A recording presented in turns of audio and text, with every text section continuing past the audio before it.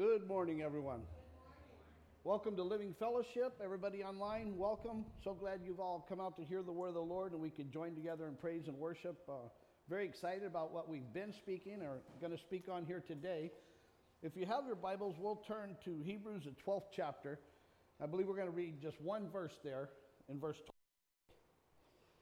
Now, a quick review. Online, I've posted 2 recordings on Fear Not, and I've got a lot of really good feedback on that. Today, we're going to talk about godly fear. So, the Bible depicts 2 distinct fears. One is clean and one is unclean. Psalms 19:9 says, the fear of the Lord is clean. But then Paul tells us of another fear and says that, for God hath not given us a spirit of fear, but of love and of power and of a sound mind. So if you want to go back and look at the unclean fear, or as Daniel in Chicago calls it, the wrong fear, because there's a right one, the clean one, you can listen to those recordings. But today I'm going to focus more on godly fear.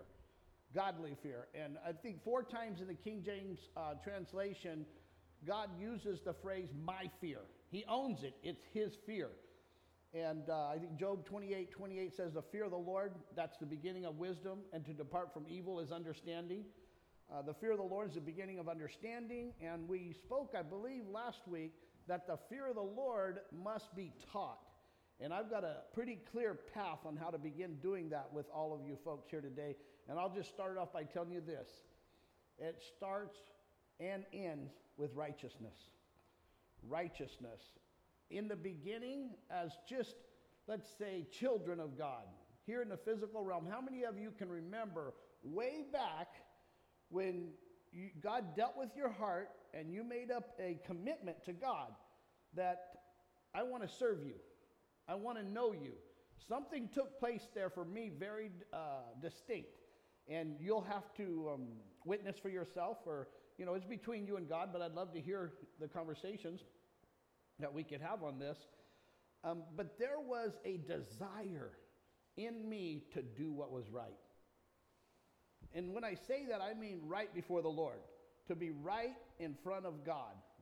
And that's the righteousness that God can impute unto us. He does impute righteousness to us.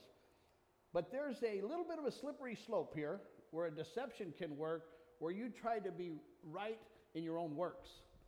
Not before God, but you just want to be right. And Paul covers that in Romans, the 10th chapter, talking about Israel. Now, I know, Jennifer, you need to get out to Sunday school, huh? So I'm going to get right to that. Before we get started or go any more in the Word of the Lord, I just want to thank all of you so much online, here at the church, in Chicago, in Boise, in Yuma, and people that are not even going to a church, for helping my son and his wife, Bryson and Cassie. Thank you guys so much for your giving to them. When I told them about it, they broke down in tears. So they expressed their appreciation to all of you. And I'm going to have Jennifer share a report. She did something really special, and I want you guys and everybody online to hear what took place. This is Jennifer Wells. I'm going to I don't want my back to them. So when Pastor Brian told us about it, I teach first grade. Most of you guys know that. And Carson is in first grade. And so the teacher in me, but also wanting to do something for them, I went to my students, and all of my students, we talked about it. I showed them the pictures, and they wrote letters to Carson. And so they wrote letters, and I bound it in a little folder, and I wrote a letter to him as well in the front. And then I went and bought each of them a little toy, because everything was gone, right? And so I told my students, this is from us. And it was really kind of special, because then I went to my principal, and I said, sometimes we have backpacks left over. And I told her the story, and she was like, yes, here's a backpack, and here's a reading buddy. And then Summer joined in, and the librarian gave me books. And so anyways, we got this really great little care package together, and we sent it to them. And I just, you never know how it's going to be received or whatever, but Cassie sent me pictures and texted, and she said that Carson read every letter, and that they all cried while he read them.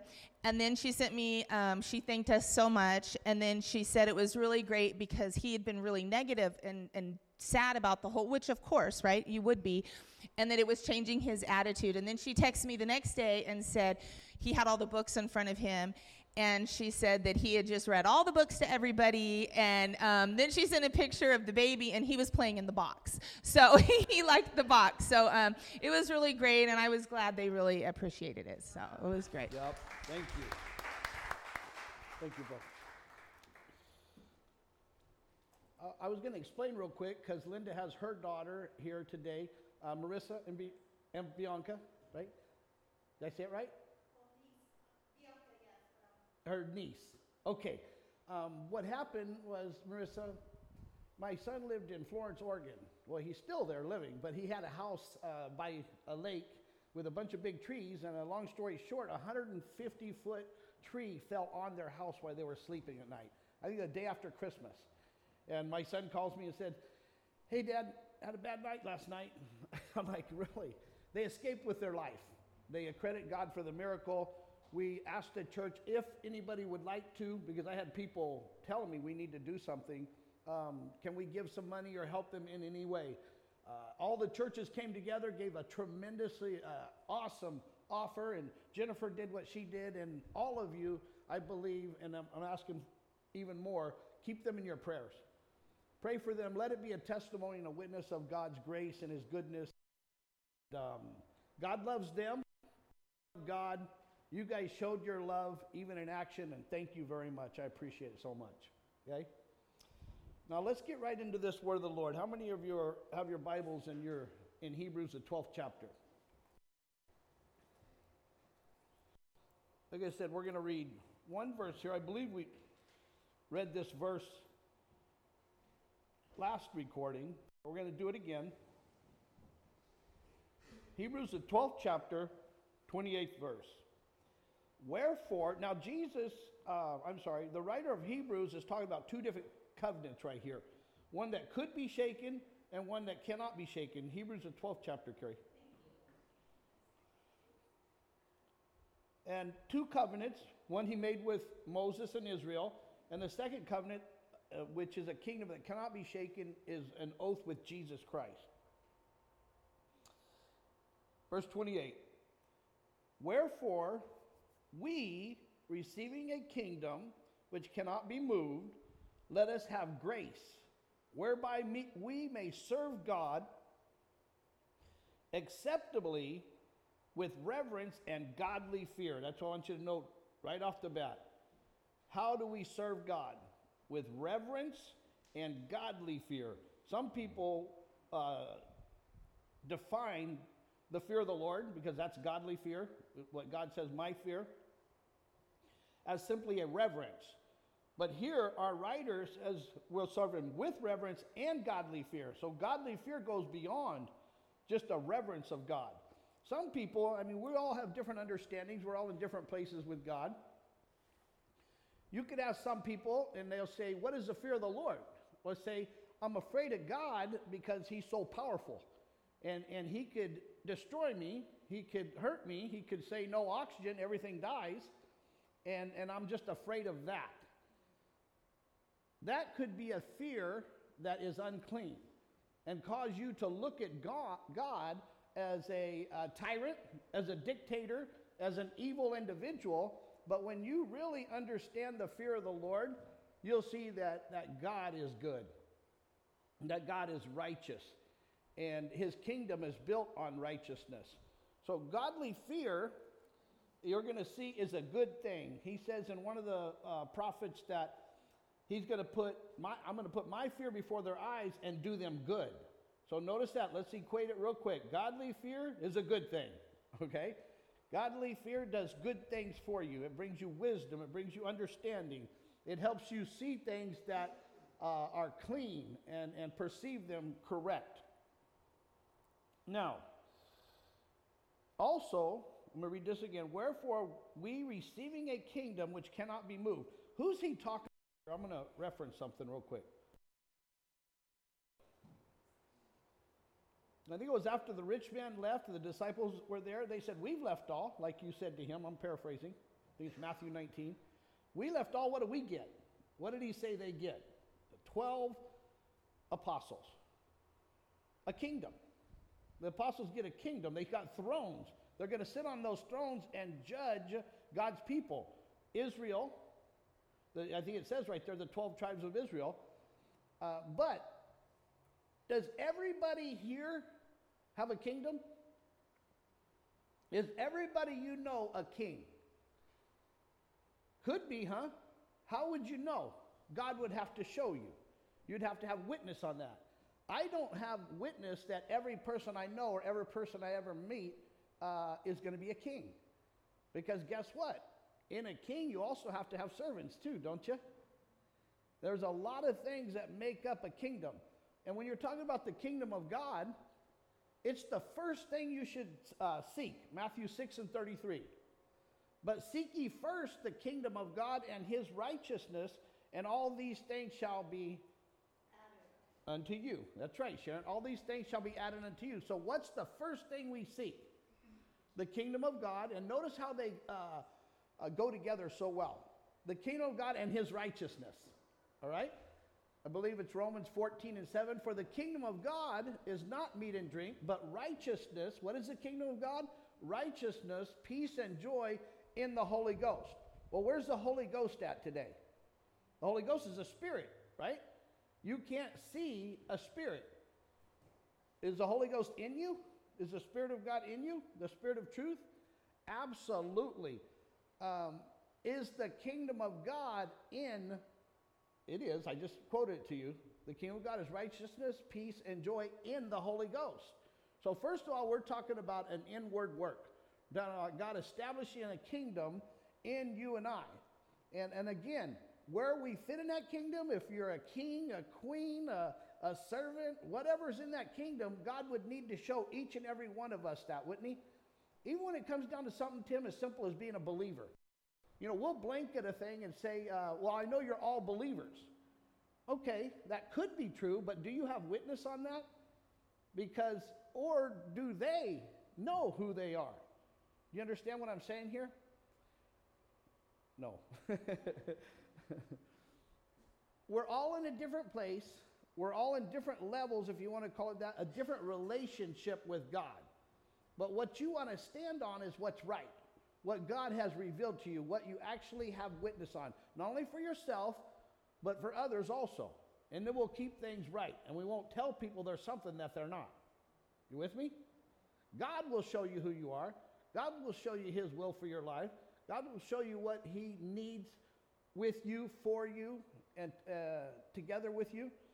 And we'll leave those things up to the Lord to determine those things. But we do know by the scriptures that Jesus said the apostles will receive a kingdom. And there is the kingdom of God. Where's it at?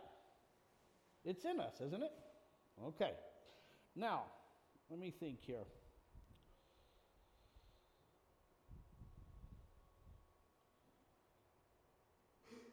The fear of the Lord is also godly fear. Oh, I was going to mention too, he said that that's how we serve God, with this godly fear, with a clean fear.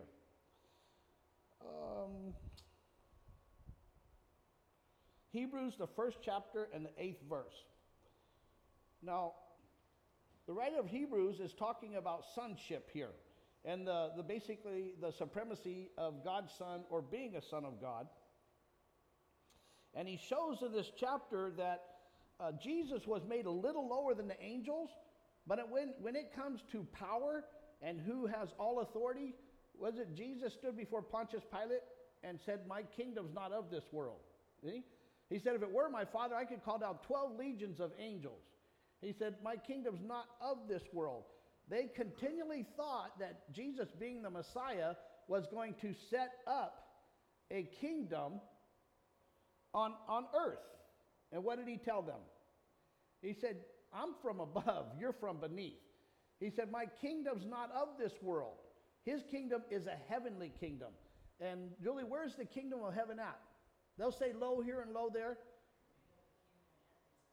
That's what the scriptures say, how the kingdom of heaven is within you. So when we're looking at these things and the godly fear and the fear of the Lord, where are we going to find it at? How about, like we said, righteousness? I remember years ago when I made up my mind, I don't want to live like I have this part of my life. Pretty much that was the first half of my life. I like to say it was BC, before Christ. Yeah. And I made a choice, made a commitment that I wanted to know God. Robin, you and my brother did the same thing around the same time. And we wanted to know God. I don't know about you guys, but one of the first things that happened to me was I looked to do things that were right. Tried to be right in the eyes of God, not worrying so much about what people thought anymore or what people said or talked about. Although you kind of grow through that, because when I was young, I wanted to love everybody and be friends with everybody. I felt the love of Jesus in me, and I just wanted to make friends, and God is love, so let's just all love each other. And I had real long hair back then, was a bodybuilder and, athlete, worked out in the gyms and all those things. And I was at a gas station in Farmersville, and I noticed these girls, they were very distinct, like women at the church I went to. Michelle, they had long hair. Some of them had them up in buns, and they had long dresses and stuff on. Well, what I did as an ignorant young man in God, I was getting gas, and I wanted to talk to people about Jesus. I wanted to tell them about Jesus and this amazing man, what he has done for me in my life, and God. I just wanted to share the good things of God with people. So I thought, well, I'm gonna talk to him. And there in line, I was pumping the gas. I went in there and I said, hey, something like, sisters. Oh my gosh. They turned around. If looks could kill, they'd have buried me on the spot. They looked at me with such hatred, would not say hello, would not say anything to me. And I thought to myself, there's a little more to serving God than I've realized right now. And because they were taught, the church they went to, if a man had long hair, he's a sinner. If you wore jewelry, I remember getting an invitation to a church in a Pentecostal church, we're talking about Pentecostal, in Hanford, and well, it was actually my little brother's church. They wanted me to come and testify. And I was going to do it, but they said, you have to cut your hair, and you can't wear your wedding ring. You can't wear jewelry. This is called legalism, legalistic stuff. And I decided, you know what? At that time, I'm going to keep my hair and I'm going to keep my ring. So I didn't go testify over there that day. Although the pastor that we sat under, Elsie Quinn, God rest his soul, has passed away now, preached a message. It's what they call a clothesline message. The women can't cut their hair. They got to grow their hair long and got to dress a certain way. And men have to cut their hair, Michelle. You got to do certain things, this and that. He preached that, and he cut my hair in the foyer. I've told this story many times. Worst haircut I've ever had in my life. But here's my point in saying all of this. I was trying to do what was right.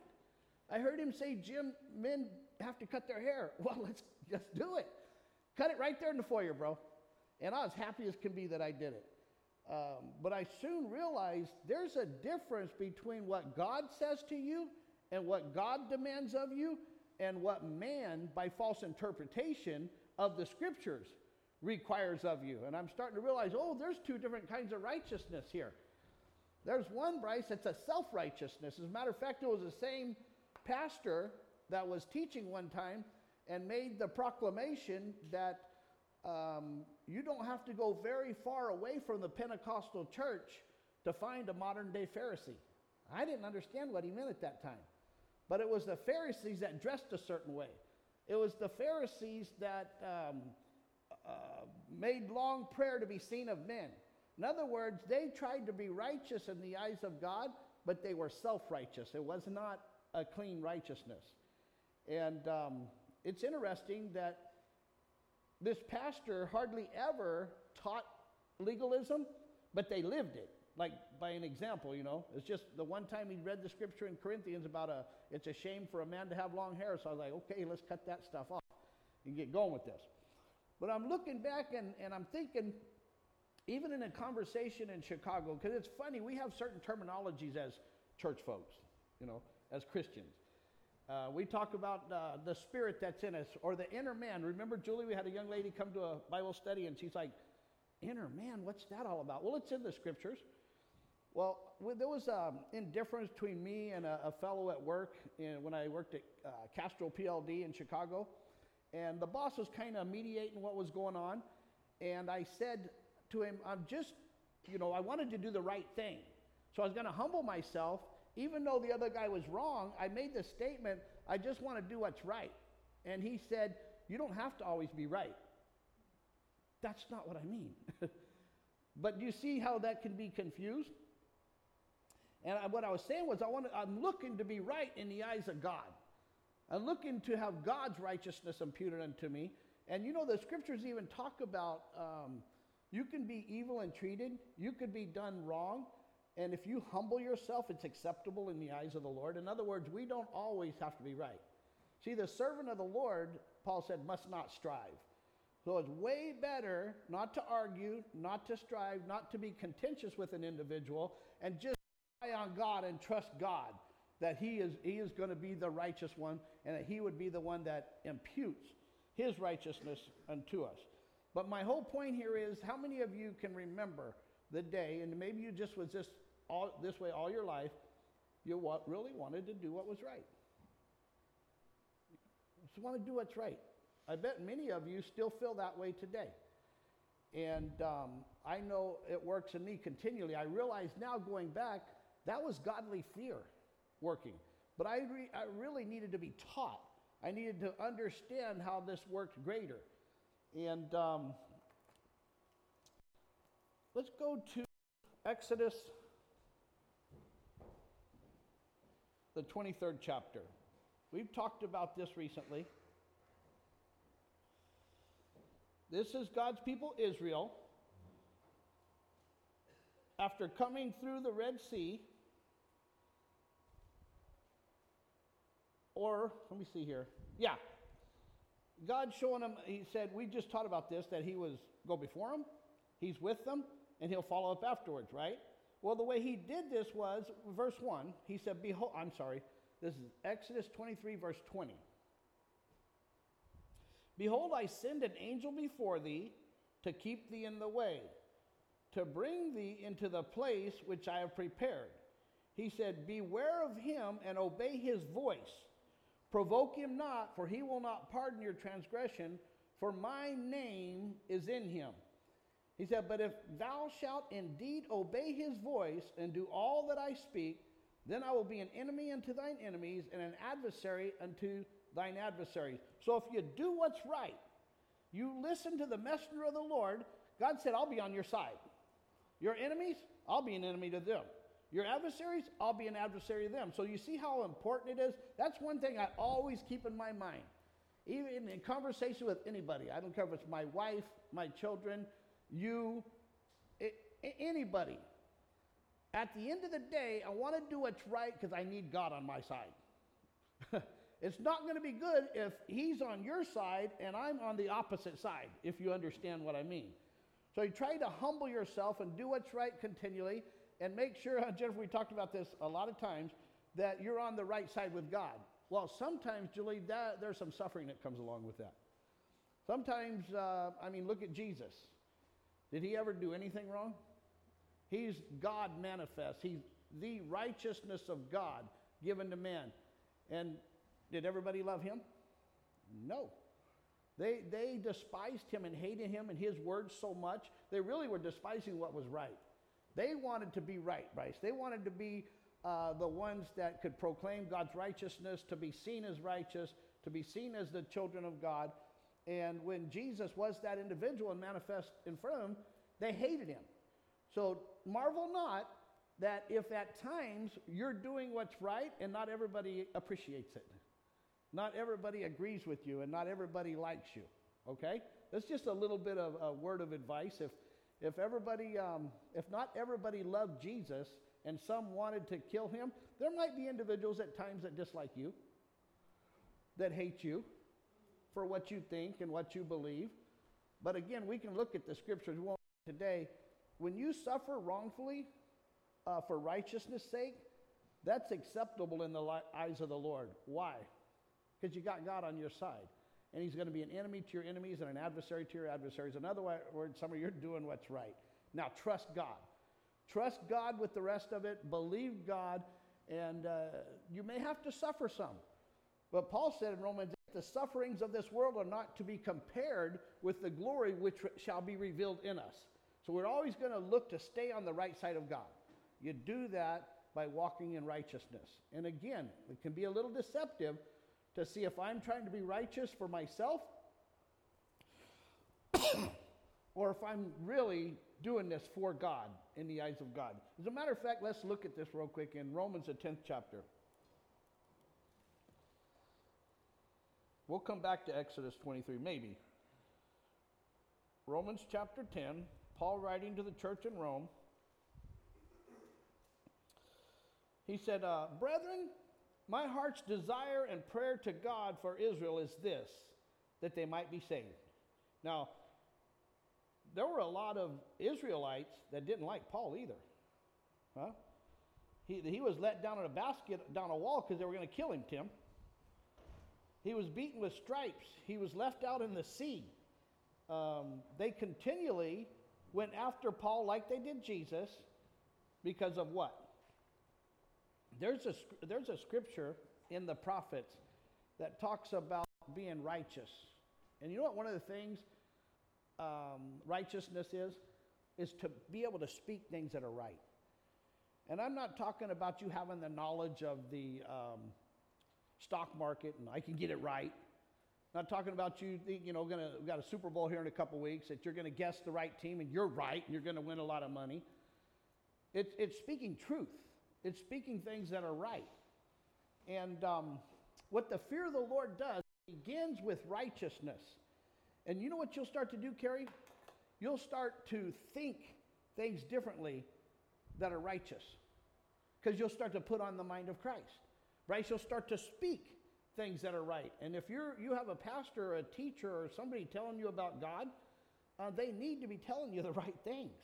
You don't need to lead people astray because you don't know what you're talking about. Fair enough? But when this fear of the Lord begins to develop in you as God teaches it to you, you're going to see things right. You're going to hear things right. You're going to speak things right. You're going to begin to think things that are right, which I'm sure there's nobody in this building today thinks anything wrong, right? Everybody's always thinking right and has great thoughts. We're all just sitting there in heaven with Jesus, right? My daughter Brianna says that's her. You remember, it was the good and honest heart that brought forth fruit with patience. There's only one righteous, isn't there? It's Jesus. But do you know that Paul wrote in one of his epistles, let me think where it was. Was it Ephesians? We'll bring it up next week. But he said that you might be unmovable, unreprovable. Do you know there's a place in God? And in Exodus, God tells us, this is probably where we'll finish up at, he brought them up to the mount so his fear would be before their faces. His fear. You know why? So they sin not. Because of the grace of God, there is a place that if God is imputing the fear of the Lord to you, godly fear, and you begin to walk in righteousness, you don't sin. Say, what? For all have sinned and fallen short of the glory of God. That's true. But what about when the grace of God is on you, Edith, and the grace of God is covering you, and you're into salvation? We're saved by grace through faith. It is a gift of God, not of works, lest any man should boast. See, there's a difference between Michelle and I trying to work our own righteousness and work it in our own eyes, and God imputing it to you. Are you with me? But there is a place where God sees you in grace, in his righteousness, that you're unblameable, unreprovable, unmovable, and you're without sin. Bryce, what do you think is one of the most prevalent things that happens when you walk in the place that I'm talking to you about right now? You have a peace that passes all understanding. The peace of God comes into your life. Remember, the kingdom of God is righteousness, peace, and joy in the Holy Ghost.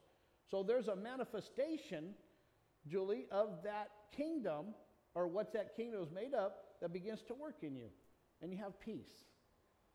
I'm going to tell you, Peace is an amazing thing.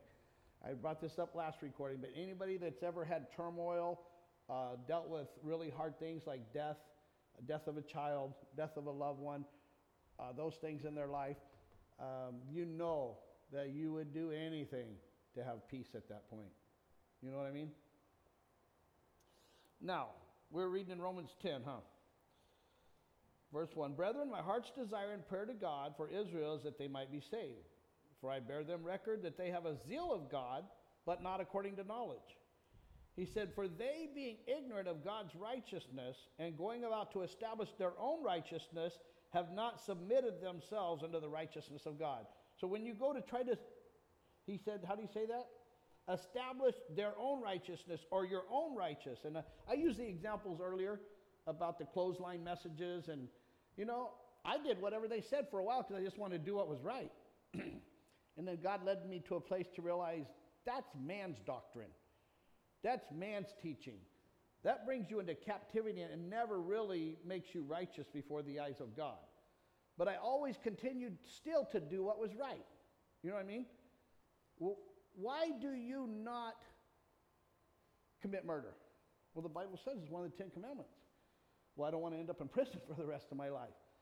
You know, why do people, let's just say this, not fight when maybe there is cause for a fight? Anybody ever get cut off in traffic? Like, want to get them?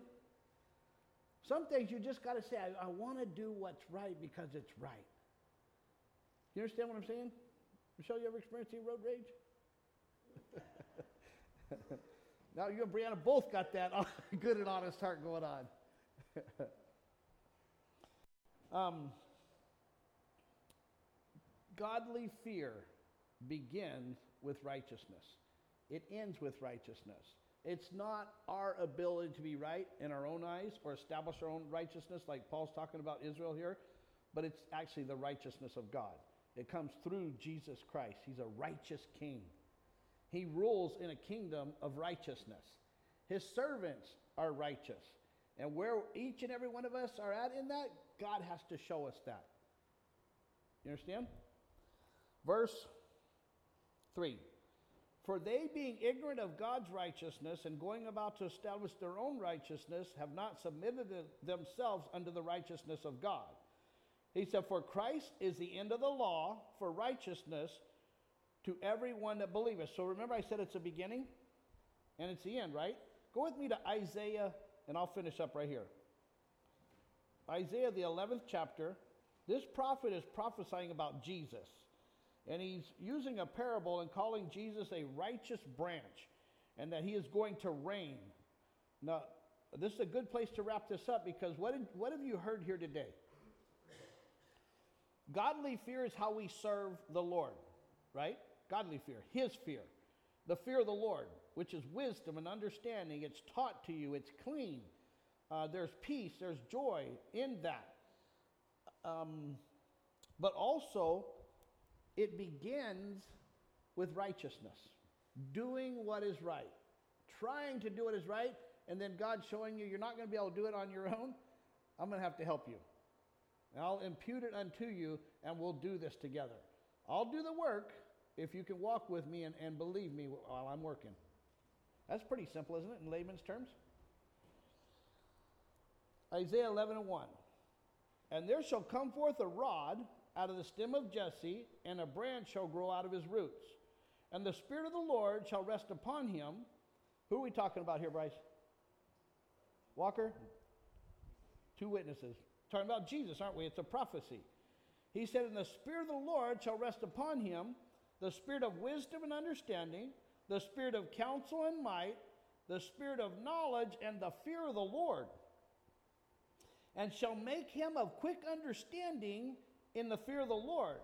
And he shall not judge after the sight of his eyes, neither reprove after the hearing of his ears. Remember I said you start to see things through God's eyes, through righteousness. You start to hear things through God's ears, through righteousness. In other words, you're becoming a new man that's based on the righteousness of God through Jesus Christ himself. Is anybody up for any of this? Anybody want to have godly fear work in your life? Where God teaches you wisdom and understanding, where we can serve him with reverence, acceptable, and godly fear, acceptable in his sight. If you're willing, he's able. If we believe and you seek God, remember, seek ye first the kingdom of God and his righteousness, and all these things shall be added unto you, then you're a candidate to be able to begin to walk in the fear of the Lord and grow closer to Jesus Christ every single day of your life. Amen?